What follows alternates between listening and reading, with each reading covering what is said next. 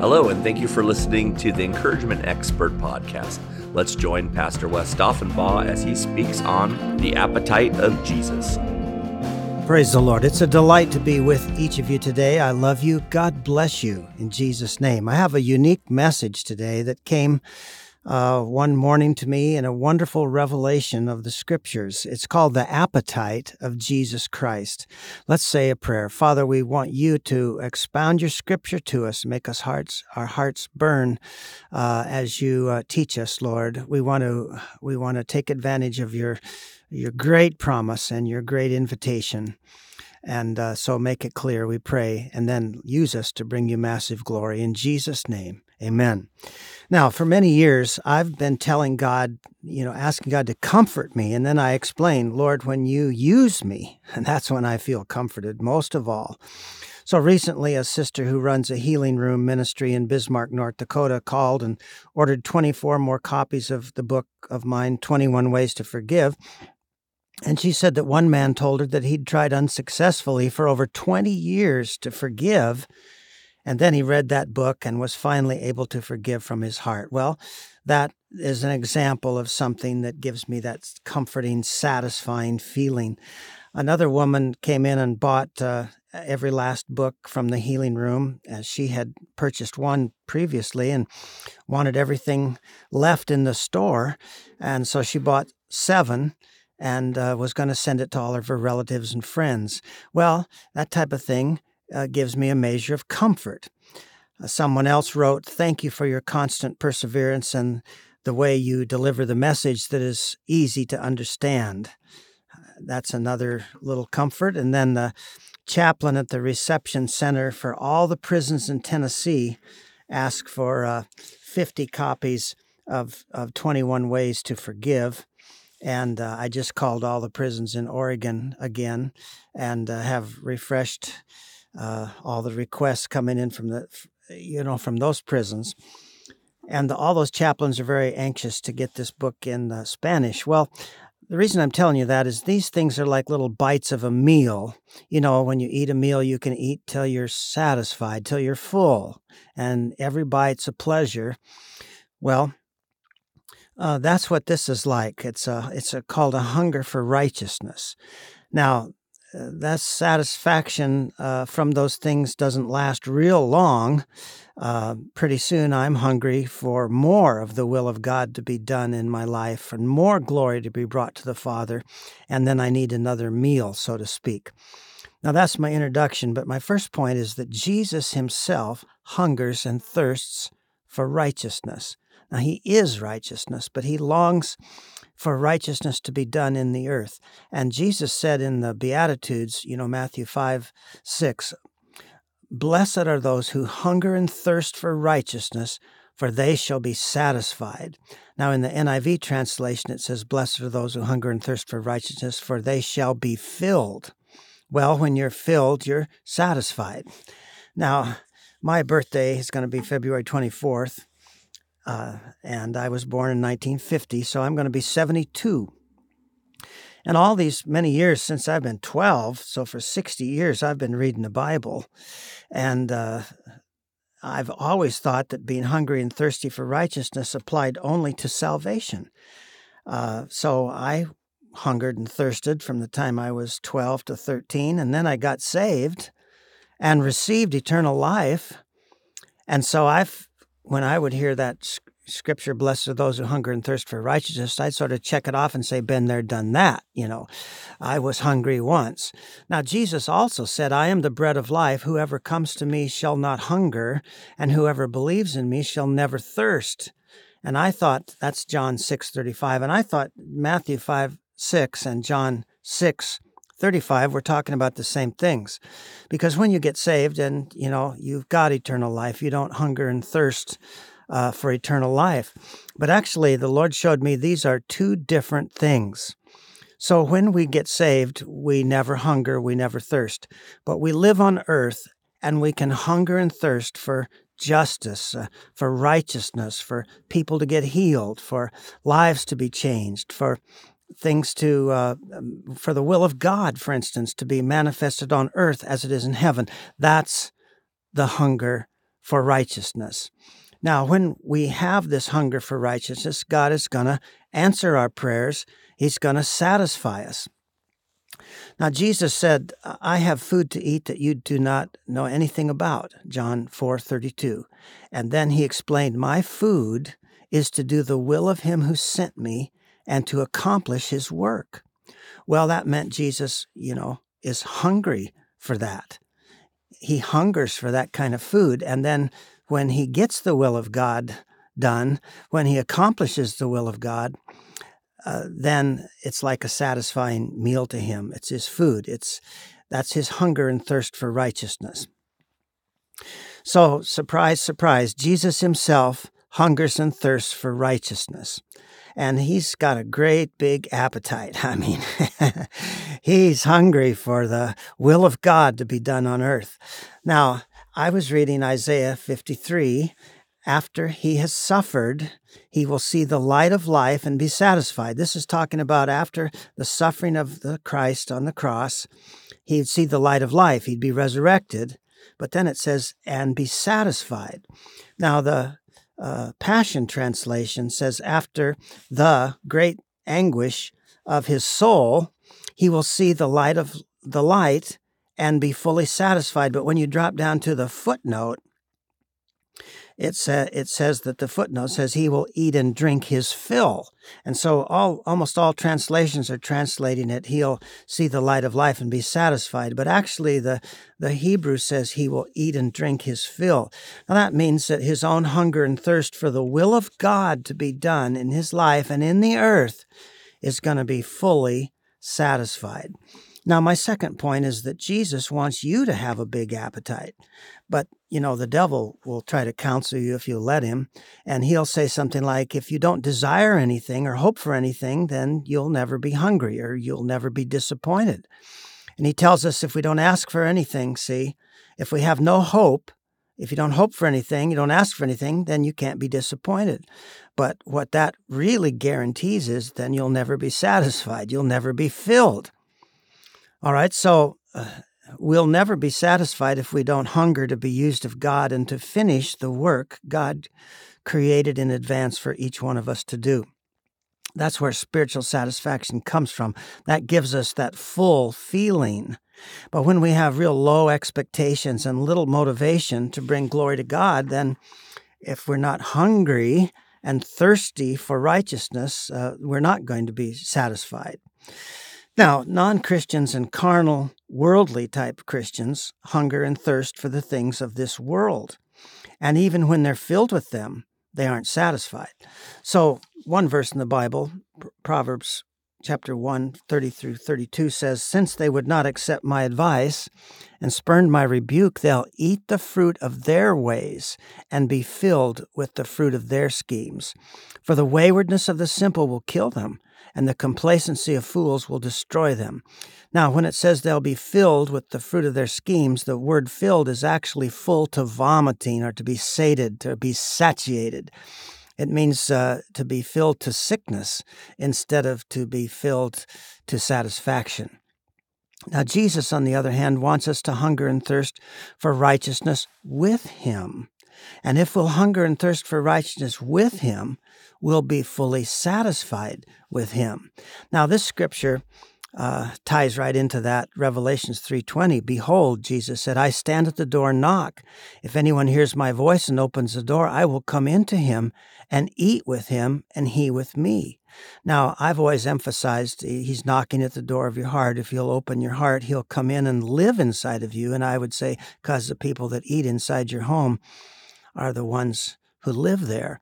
Well, that's true, but I didn't fully understand that last part. I will come into him and eat with him and he with me. That means Jesus is going to be satisfied along with you when you do the will of God that he created you for. He's eating with you, but when you pray for great, big, massive things to be done in the earth, like thy kingdom come, thy will be done on earth as it is in heaven. And then when those great, big revivals come and all kinds of great things happen around the world, you're eating with him. All right? You're both hungry for righteousness. I hunger to fully become everything He created me to be and to do everything He created in advance for me to do. And so He's going to eat with me. But then when I wish that I could tell everybody on earth the gospel, I wish I could, be the pastor in every city. And when I'm wishing something like that, I'm actually feeling the hunger of Jesus. It's much, much bigger than me. And of course, I can't be the pastor in every city. I can't tell everybody on earth the gospel. But when I'm feeling that desire, it's actually the hunger of Jesus Christ. Well, now we could pray, use me, Spirit of God, to my level of comfort and satisfaction. And then if God used you to your level of comfort and satisfaction, it might not be very much. You might be satisfied with getting one person healed or one person led to the Lord or something like that. But we don't want to be satisfied with too little. So what we should pray is, use me, Spirit of God, to your level of satisfaction. I want you to be filled with comfort and satisfaction, and I don't want to stop short of doing your will until you're fully satisfied. Because, dear Lord, it's your satisfaction that I'm living for, not my own. Now, a small spiritual appetite is not humility. So if someone says, well, I'm a humble person, therefore I don't desire to win many souls or heal many diseases or give thousands of dollars to missions, I don't need to be anyone of any great significance because I'm just comfortable being humble. Well, that's not humility. That's spiritual apathy, cross-dressing as humility. Now, our culture knows a lot about cross-dressing, and I'm no big fan of that. But, what I really don't like is when something like pride dresses up like faith, or where apathy dresses up like humility. Now, if at the judgment seat of Christ you're proved to be someone of great spiritual significance, it will be a result of your hungering and thirsting for acts of righteousness to be done through your life. And then you'll be filled, you'll be satisfied. And listen, this involves your choice, not just the call of God. Now, I don't know if you've ever read about Moses, seeing the burning bush, God speaks to him, and then you wish, at least I always have, I wish that would be me. Well, everybody can't be Moses. There's only one Moses. And like Jeremiah, the Lord stretched out His hand and touched the mouth of Jeremiah and said, I've appointed you a prophet to the nations. I've called you from birth for this. Well, that sounded great to me, but I can't be Jeremiah. And so God chooses people for some of these great significant roles, and you can't do anything about that. But one thing you can do is that God invites us all to hunger and thirst for righteousness. And He said, you'll be blessed. Blessed are those who hunger and thirst for righteousness, for they shall be filled. They shall be satisfied. And you can choose to be among the most blessed of all. So if you hunger and thirst for righteousness, God will fill you and satisfy you. Now, then I realized that Matthew 5:6, that beatitude, is really a great promise and a great invitation. And it's just as if Jesus is saying, go get them. Go get them. Hunger and thirst for righteousness. I used to say to my dog on the ranch, sick 'em, boy, sick 'em. Well, Jesus is saying, you can do this. Now, an example is when Jesus said, the harvest is plentiful, but the laborers are few. Therefore, pray earnestly to the Lord of the harvest to send out laborers into His harvest. That's Luke 10:2. Now, the harvest in American prisons is great. We have, there's 2 million people in the prison. They're connected to at least 5 million others. So the prison system, when you include all their families, represents at least 7 million people. And we have a great open door to send tens of thousands of the hundreds of thousands, actually, of our book, 21 Ways to Forgive, because in just a few weeks, it will be out in Spanish. We have all the money for that. It's all typeset. It's at the printers. And I can hardly wait to send out boxes of both English and Spanish. But you see, the sponsors who supply these books are few. Now, I'm really grateful for the sponsors we have, but the Lord wants me to pray earnestly for many more. And I should hunger for everyone in prison to receive good books and tracts for their salvation and discipleship. I should hunger for many people to get the great heavenly rewards that sponsors will receive. Now, the harvest is plentiful and the laborers are few, but I could just say, well, we just have a few partners we're just doing something at least. Praise God, we got 9,000 books into the prison. That's pretty good. But the Lord is more hungry. He's hungry for the whole prison system to be evangelized and discipled, see? He's got a great big appetite. And that's why he says, pray earnestly that the Lord of the harvest will send out laborers into his field. And so when you pray that, you're entering into his hunger and his thirst. And then when it's answered, just like in Revelation 3:20, he said, I'll come into them and I'll eat with them and they with me. You're going to be eating that special food. My food is to do the will of him who sent me and finish his work. And blessed are those who hunger and thirst for righteousness. They shall be filled. They shall be satisfied. Now, it'd be a good idea to hunger for chaplains to be supplied with powerful tools and of tracts. And we have 3 soul-winning tracts for $42. A sponsor could send 100 of each. That wouldn't give us any money for operating expense. I would just volunteer my time. I'll package and send them. I'll have it all lined up, all the prisons, all the chaplains that want these things. But we could literally win tens of thousands of people. Now, I'm inviting you to hunger with me for that type of thing. I believe we're hungering and thirsting with Jesus Christ himself because he has a great hunger for world evangelism. And it includes communist nations, Hindu nations, Muslim nations, Buddhist nations, and Africa and South America, but also Europe and America and Canada. The Western nations have basically given themselves over to sexual perversions.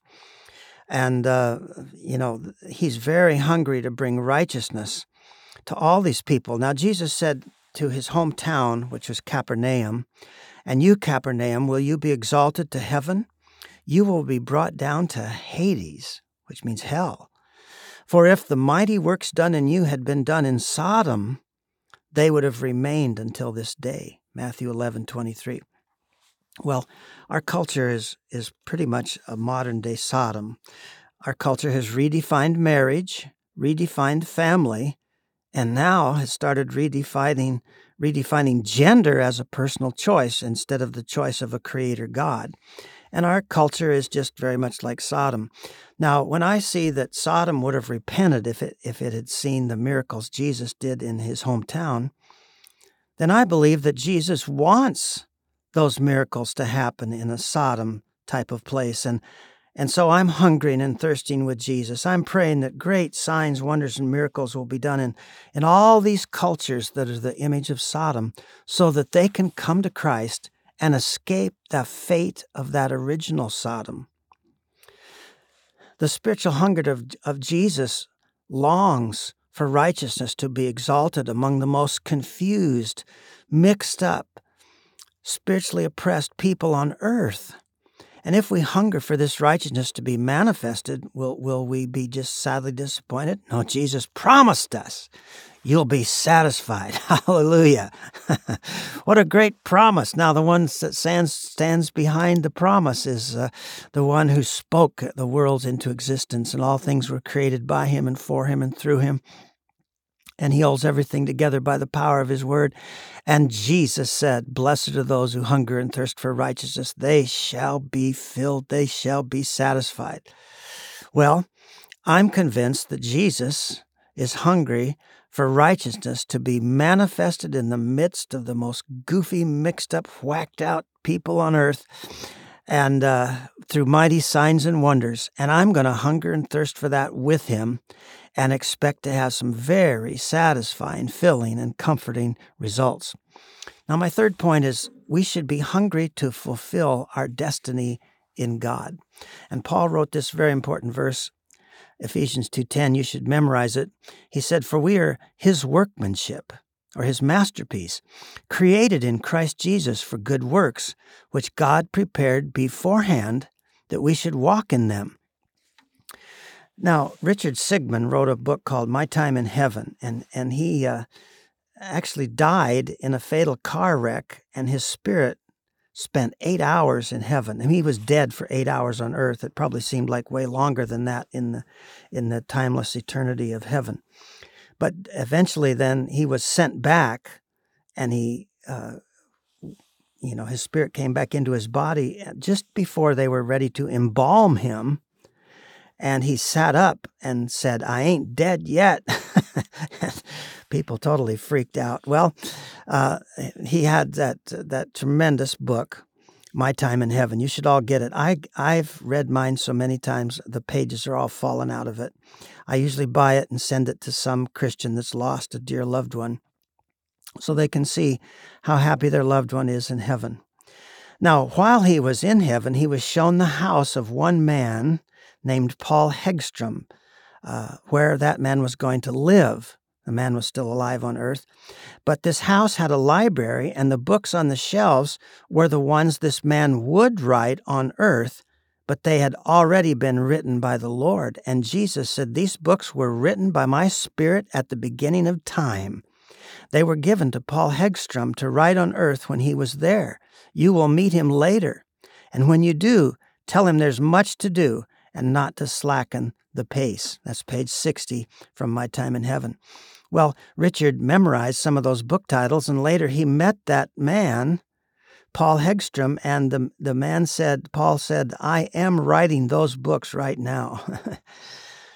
and so the books were actually written by the Spirit of God before time, but they were given to Paul to write on earth. Now, that's an example of the same thing applies to us. God really has prepared good works in advance for each of us to do. And if we walk in the Spirit, we will feel the hunger and thirst to accomplish those things. And when we do accomplish one of them, it's like eating a very satisfying meal. It's comforting. It's fullness. It's eating a meal with Jesus. Thing about it is, after a while, that wears off, and yesterday's accomplishments no longer satisfy. Now, I could say, I don't need to eat any food anymore. I had a really good meal last week. Well, you would understand that that's not going to continue to satisfy you. The memory would be nice, but it's not going to satisfy the hunger pains. So we want to do more and do the next thing on God's agenda so that we complete the work God has given each of us to do. Now, in the game of baseball, when the team is up to bat and they end up getting 3 men on base, but then they get the 3 outs and those men are left on the base and no runs are scored, that's a sad thing. And similarly, we should not leave our goals and projects unfinished, like runners left on base that counts for nothing. And another example, it's as if God gives us a deed to our own gold mine, a spiritual gold mine, and tells each of us to mine the claim. And we each have our title deed. We own the mine, so to speak, but we can leave most of that spiritual gold in the mine if we don't get with it, if we don't take it seriously. We have to mine the claim through faith-filled action. And why should we only get a few sacks of spiritual gold out of our gold mine? Why not mine it fully? Well, in my life, for instance, I believe God has created good works in advance for me to do that include writing books and tracts. And I feel like there's more in there. I'm in the process of writing one on divine healing and divine health. One book, Divine Healing, Divine Health. Well, I hunger and thirst for the will of God, righteousness to be done in my life. And so when we hunger for the food of Jesus, we're hungering for the will of God to be accomplished in our life. And if we'll hunger fully, then we're going to be fully filled, fully blessed. And we'll be among the most blessed ones who share a greater amount of Jesus-style satisfaction and fullness. Now, here's the deal. Each of you could join that number. You can't be Moses, you can't be Jeremiah, but you could hunger and thirst for righteousness and end up joining the company of those who are going to be most satisfied and most filled, because that's your choice. Now, my fourth point is God will work to satisfy your hunger for righteousness. You see, Jesus promised if you'll hunger for it, you'll be filled. Now, this is a great promise. It's a huge, open-ended promise. It's like giving you a blank check that you can fill out. So here's what this says to me. I could hunger or not to make many tracts that would lead people to fear the Lord, lead them into the knowledge of God, to salvation, to healing, and more. Now, these all cost money. They take lots of work and energy. We don't sell them for a profit, only for printing cost. However, we could get tens of thousands of these into prisons, and I just believe it would give us a great harvest of souls. So why should I slow down? Why not work and pray and allow this spiritual hunger? See, if you don't hunger for it, you won't be filled. Why not go ahead and hunger for it? It's an open-ended promise. Now, I could stop writing books, but I have this sense that I'm supposed to write more, so I'll keep right on going.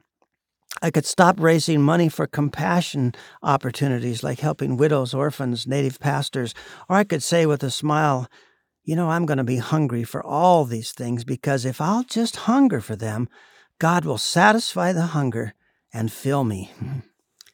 Wow. You see, it's a tremendous, tremendous promise. And it's not just a one-time deal. It's the constant lifestyle of hungering and thirsting with Jesus and being satisfied and just so enjoying the comfort. And then after a little while, you get hungry again and you go through the process again.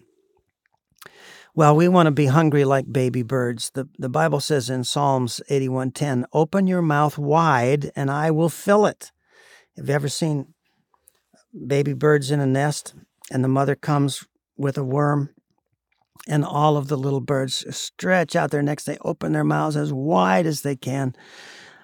And that's what God is saying. He's saying, look, if you'll be hungry, I'll fill it. I'll satisfy your spiritual hunger. What a great promise. Now, God spoke through Isaiah, "Why spend money on what is not bread, and your labor on what does not satisfy? Listen to me, and eat what is good, and you will delight in the richest of fare." Well, God would like to give you health food, and so don't settle for white rice and white sugar and all that kind of stuff. But it's talking about more than natural nutrition. We spend money on trying to get satisfied with things at Stuff Mart. There was a VeggieTale about Madame Blueberry, and she was trying to fill all of her desires at Stuff Mart. Well, that's where that really doesn't satisfy. But what really does is the will of God being done in our life. That's the richest of fare, and we should desire it. So the things of this world don't satisfy like the will of God does. And all selfish pursuits and the focus on things that are independent of God's will never satisfy. But whatever is righteous, whatever is God's will, when those things are done, achieved, or received, we share in the resurrection satisfaction of Jesus Christ. Remember Isaiah's prophecy, 53:11 in Isaiah, "After the great anguish of his soul, he will see the light of life and be fully satisfied," or in the footnote, or he will eat and drink his fill. Well, there's no satisfaction like resurrection satisfaction. I want you to say that out loud and memorize it. There is no satisfaction like resurrection satisfaction. My fifth point is hunger and thirst for God to use you in healing miracles. Now, when God uses me to get someone healed, it's a satisfying meal. and Jesus and I feast together. We feel comfort and delight that God's will was done. The memory of those miracles are precious to me, like remembering a real outstanding meal, but then we want to have another one. Now, when Joshua led the Israelites into Canaan, they had to fight and defeat wicked enemy kings, and Joshua defeated 31 different kings. Now, similarly, I'd like to defeat all kinds of diseases, cancers of every kind, all kinds of heart problems, Parkinson's disease, ALS, AIDS, bone problems of every kind, scleroderma, and the list goes on and on.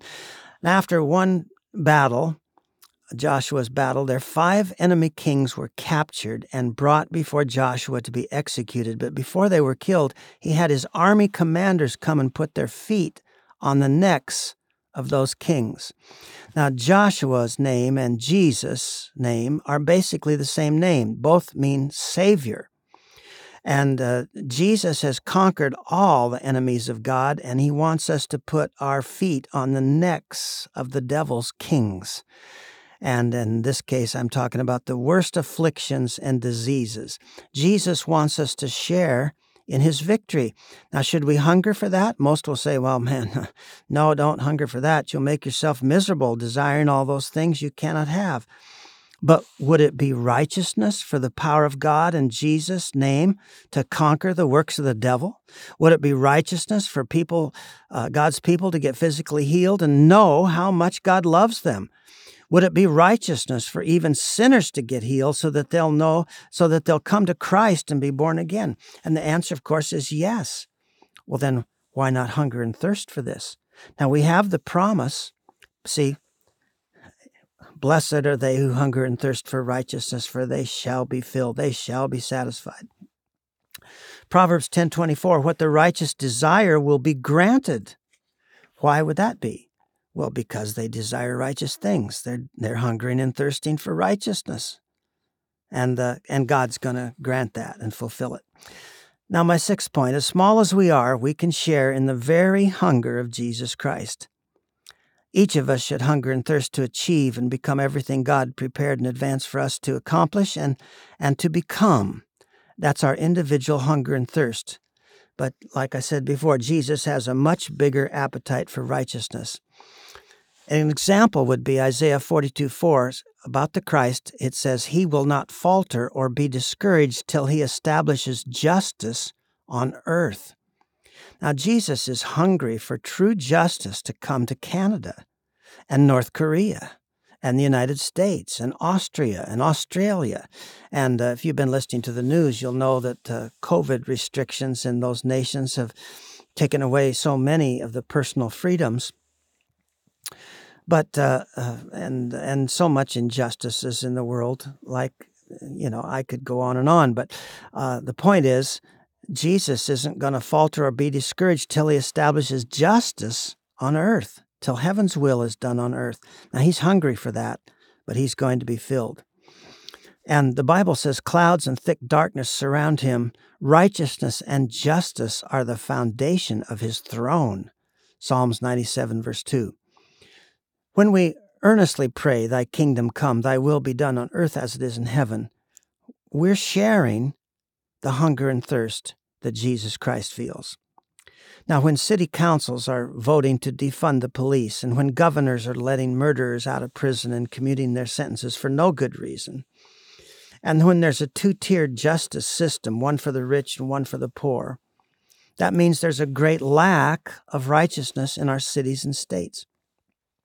When large tech companies censor free speech and only leftists decide what is accurate information and everything else that disagrees with their narrative they call disinformation, that's a lack of righteousness in our culture. Now, as Christians, we can just moan, we can groan, we can frown, we can hunker down, we can just hope that we can hang on through the mess until we get to heaven, or we could enter into Christ's hunger and thirst, and we could pray earnestly that the tide will turn, that common sense will return, that God's definition of marriage, God's definition of sin will be reestablished. We could pray earnestly that God would raise up leaders who fear God and as a result of that fear of God, have great understanding of justice. Now, do you think God's going to waste those prayers? No, of course not. The kingdom of Jesus Christ is going to be fully manifested on earth. Like the prophet Habakkuk said in chapter 2, verse 14, the earth shall be filled with the knowledge of the glory of the Lord as the waters cover the sea. So those prayers will be answered. Now, until those answers become visible, God is keeping and treasuring those prayers in golden bowls right up at the very throne of God. Now, you'll have to read Revelations 5:8 if you want to see how God, your prayers have a form, and God keeps them in golden bowls right before his throne, and they are going to be answered. Well, one day, those who have allowed themselves to feel the hunger and thirst of Christ are going to eat and drink with Christ and be fully satisfied with Christ's own satisfaction. So listen to this now. God is looking for small people who allow him to share with them his great big appetite for justice and righteousness. I'm going to say it again. God's looking for small people, little average people, who will just allow God to share with them his big hunger for justice and righteousness. Now, God spoke through Isaiah, I have set watchmen upon your walls, O Jerusalem. They shall never hold their peace day or night. You who make mention of the Lord, do not keep silent and give him no rest till he establishes and till he makes Jerusalem a praise in the earth. Keep on asking until it happens. Isaiah 62, verse 6 through 7. Now, if Jerusalem becomes a praise in the earth, then why not Portland, Oregon, or Minneapolis, or Chicago, or Los Angeles? You see, Jerusalem was the city that always killed the prophets, and they even killed the Son of God. So if Jerusalem can become a praise in the earth, surely Portland, Oregon could. Minneapolis, Minnesota could. Chicago, Illinois could. Los Angeles, California could. But who hungers with Christ for a restoration of all things? Now, Peter preached on the day of Pentecost, repent then and turn to God so that your sins may be wiped out, that times of refreshing may come from the Lord, and that he may send the Messiah who's been appointed for you, even Jesus. Heaven must receive him until the time comes for God to restore everything as he promised long ago through his holy prophets. Acts chapter 3, verse 19 through 21.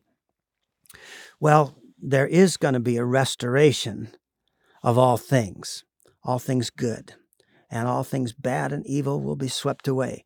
Now, we should pray for that full manifestation.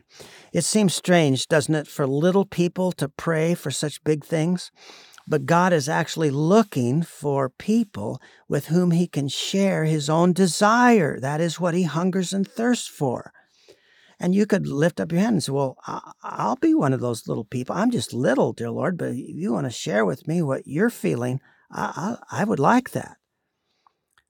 Now remember, if it's a righteous desire, if it's a desire for God's righteousness to be manifest, those who hunger and thirst for it are going to be filled to satisfaction, and Jesus Christ himself made the promise and stands behind the promise.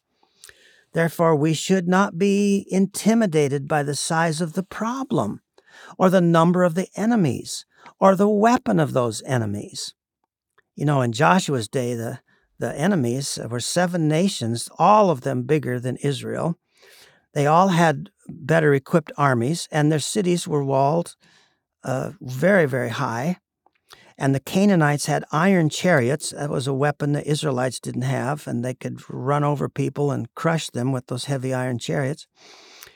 Well, God was bigger than all of that. Bigger than all of that. Now, Paul wrote, I want to know Christ, yes, to know the power of his resurrection and participation in his sufferings, becoming like him in his death, and so somehow attaining to the resurrection from the dead. Philippians chapter 3. You know, have you ever wondered what it meant to know the power of his resurrection and at the same time participate in his sufferings? Now, someday I may suffer persecution even to the point of shedding my blood. I want to live a long time. Maybe I'll live long enough for that to happen. But I can participate in the sufferings of Christ today when I hunger with Him and when I thirst for Him, for revival, for healings, for a great worldwide harvest, and for justice to prevail. Now, I'm not an expert on fasting, but my spiritual hunch is that fasting probably ties in with this hunger for righteousness in a big way. We show spiritual hunger when we pray for something passionately and repeatedly. But we show even more spiritual hunger for something when we fast and pray. Our natural hunger teams with our spiritual hunger, and I believe it has a multiplying effect.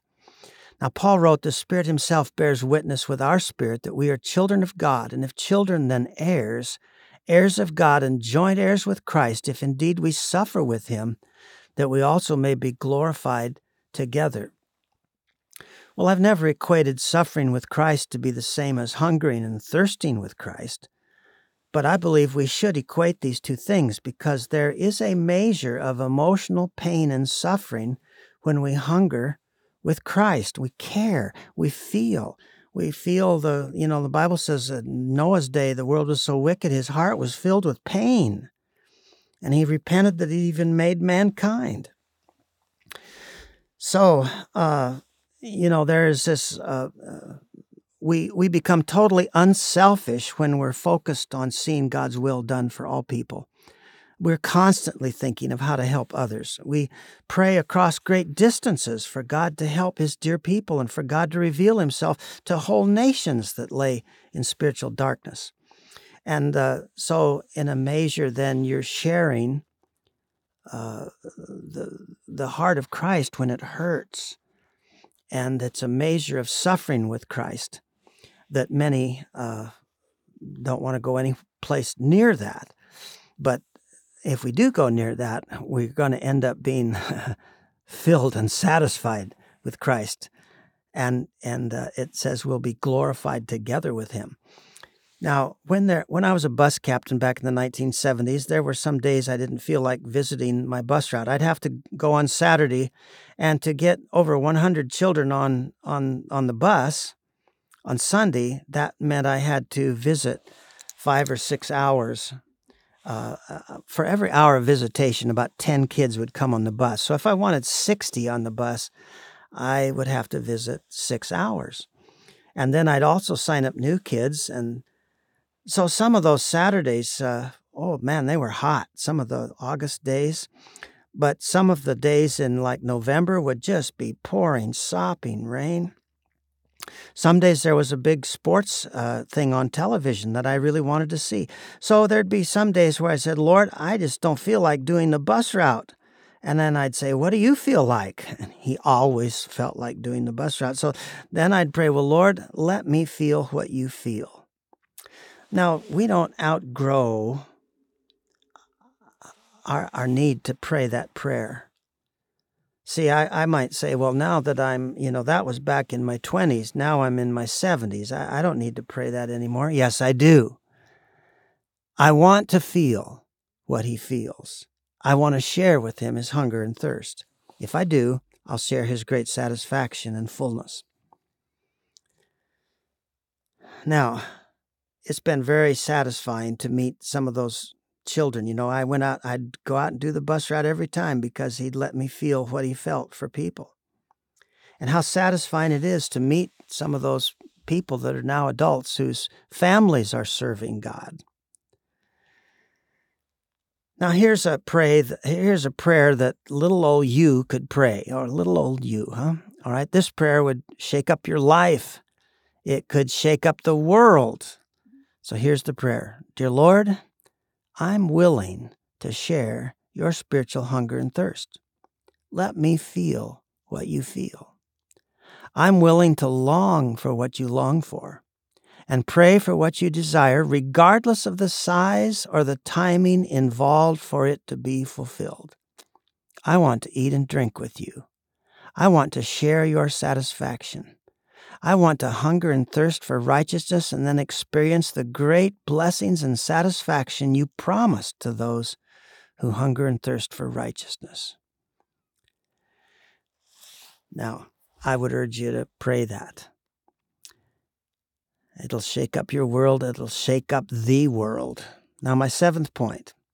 So ask, seek, and knock within the scope of desires for righteousness. As long as we're praying for something righteous, something God would like, God will answer our prayers if we'll just ask. You see, God's goodwill is very big and includes everything that would bring glory to the name of Jesus. If it would glorify the name of Jesus, ask for it. You see, our hearts and minds haven't comprehended the vast scope of righteous things that would be granted to us if we would just ask. God wants to grant those prayers, so he urges us to ask for them and promises to grant them. And so Jesus said, ask, and it'll be given to you. Seek, and you will find. Knock, and it will be open to you. For everyone who asks receives, and he who seeks finds, and to him who knocks it will be opened. Or what man is there among you who, if his son asks for bread, will give him a stone, or if he asks for a fish, will give him a serpent? If you then, being evil, know how to give good gifts to your children, how much more will your Father who is in heaven give good things to those who ask him? Now, Jesus said, very truly, I tell you, my Father will give you whatever you ask in my name. Until now you've not asked for anything in my name. Ask and you will receive, and your joy will be complete. And then he said, if you remain in me and my words remain in you, ask whatever you wish, and it'll be done for you. This is to my Father's glory that you bear much fruit, showing yourselves to be my disciples. So, in other words, you're asking within the scope of God's righteous will, which is very vast, and all the things that would glorify God, all the things that would be righteous, ask for them. It's very, very open. And he's urging us, ask. I'll do it. Now, here's my conclusion. When I read about the Lord appearing to Jeremiah and stretching out his hand, touching his mouth and saying, I've put my words in your mouth, boy, I'd say, oh, I like that. I'd like that. I read how the Lord appeared to Isaiah and said, who shall we send? I always wish he'd appear to me. I'd like to see God in the burning bush, like God appeared to Moses and then so often spoke to Moses face to face. I don't have any control over God's choice for somebody with that real important type of role. That's all on God's side of the equation, and God calls and chooses whom he will. He gives spiritual gifts to each one according to his will, 1 Corinthians 12:11. But the other side of the equation is our choice. And you see, I'd like to be called like Moses or Elijah or Peter or Paul, so I could be among the very closest to the Lord. I don't want those roles for the praise of men, but I'd like to be really close to the Lord. I don't want to follow him from afar. But I can only do and be what God gives me. And God chooses the spiritual gifts he wants us to have. But on the other side of the equation, he leaves some things up to our choices, up to our desires, and we can maximize our own choices so that even if we have a lesser calling, our spiritual hunger expressed in our prayer life and actions will move us into the company of the most blessed group of people.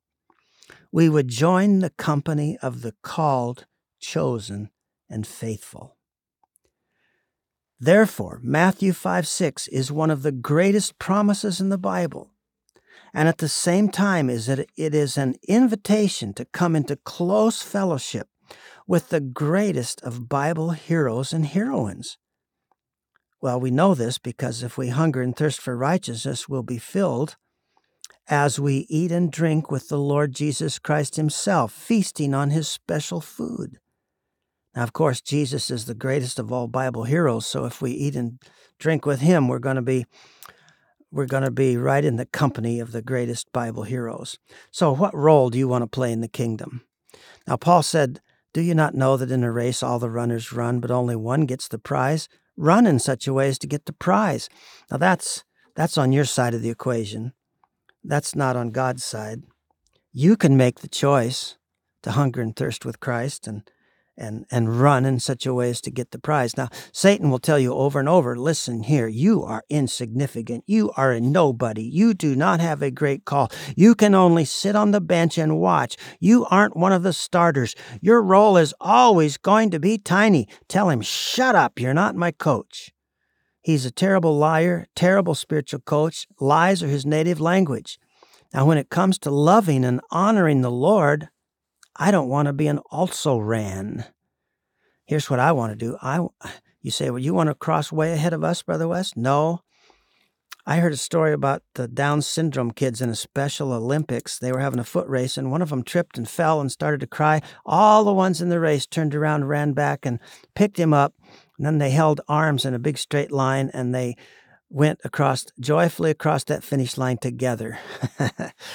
Well, that's what I want to do. I want to cross that finish line simultaneously tied for first place with you and with all the truly sold out servants for Christ. And you, yes, you, can join that number, even if you're what the world would call a nobody.